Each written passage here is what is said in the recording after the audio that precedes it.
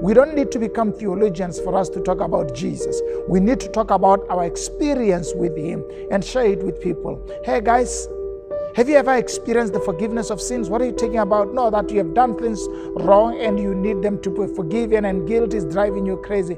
I used to be like that, and I went to church or I met a believer and he explained me how Jesus can forgive me from my past mistakes, and I gave my life to Jesus and now I don't have any load over me. Your spirit man grows by sharing and talking about Jesus. And I can tell you, I know that anointing that comes upon you when you talk about Christ, that the power of the Holy Spirit will just work in your life. When you talk about Christ, you are also allowing the Holy Spirit to work in your life and transform you into his liking. So I'm challenging you, create time. Here's the best way to do it. If you're asking me, how can I do it, Pastor? Can we just, in a week, target at least one person? You know, and I don't ask a lot. Yeah, I don't ask a lot, and I think it's the simplest thing we can ever do. Can you make sure that every week you target talking to one person about Christ?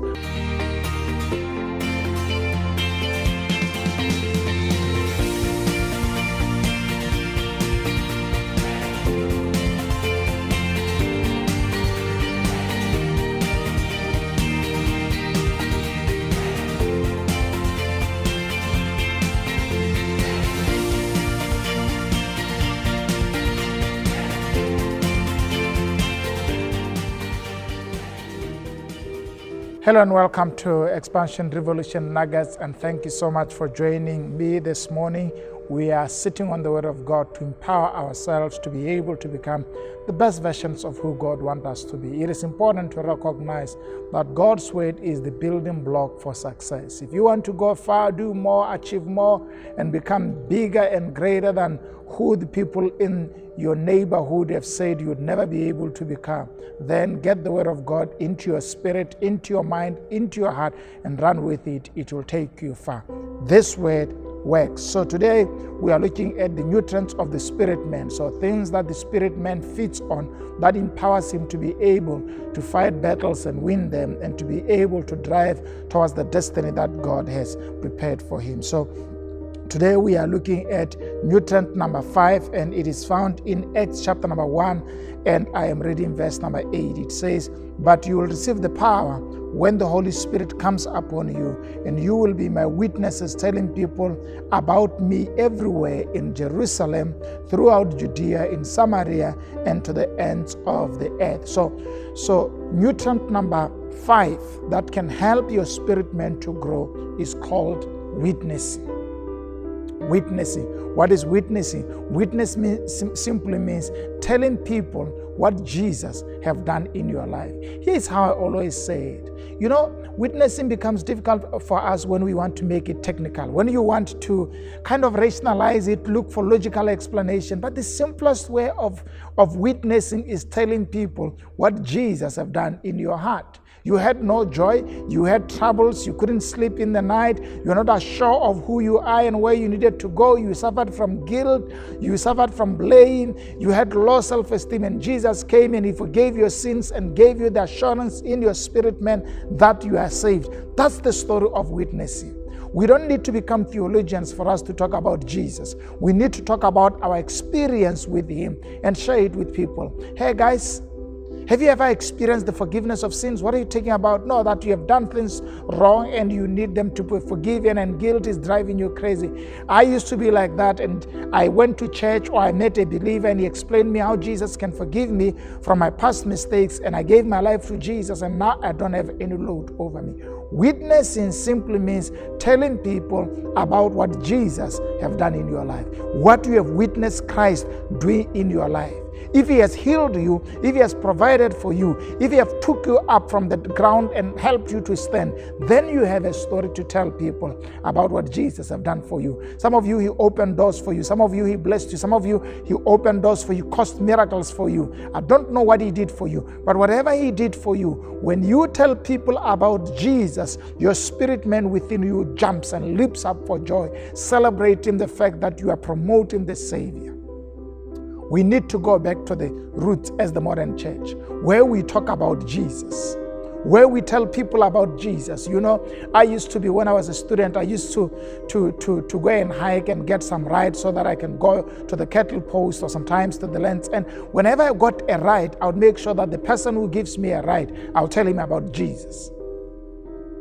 Right now, I have a car, and sometimes, to be honest with you, I can give a ride to somebody and then not tell them about Jesus.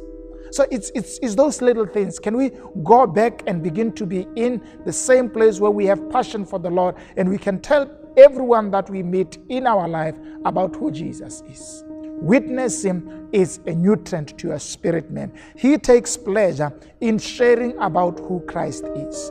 I think we also need to recognize and reconcile the scripture that I read with the Holy Spirit. One of the reasons why you receive the Holy Spirit and you receive power is not only to speak in tongues and enjoy it, but it's so that you can become an effective witness. Because whenever you talk about Jesus and you share about His love, guess what happens? The power of God comes upon the person that you are talking to, and that power of God through the Holy Spirit begins to convict that person to be born again. You don't need to convince anyone to become a Christian. As you share, the Holy Spirit takes your words and ministers to the heart of that person to lead him in. Can we just do our part?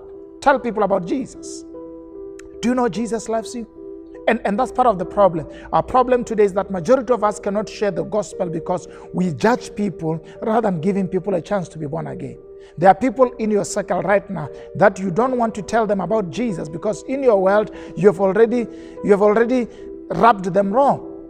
And because of your experience with them of not doing things right, then you are saying they can't be. And then another problem that we have is that there are people that we have already judged and told ourselves they can never be born again because you saw that person smoking, you saw him drinking beer, or you saw that person making a mistake. Jesus loves all of us, and you can't love well unless you are not judging. You can't love what you judge. Let's stop judging people. Let's tell people about Christ and leave the rest of the work to the Holy Spirit. He would convict them, He would show them the way, and He would lead them to the truth. So your work is to tell people about Jesus, not to convince them, not to judge them, not to tell them what to leave. Let them come to church and hear the word of God. Let them come to Christ, and God will work in their lives and change them.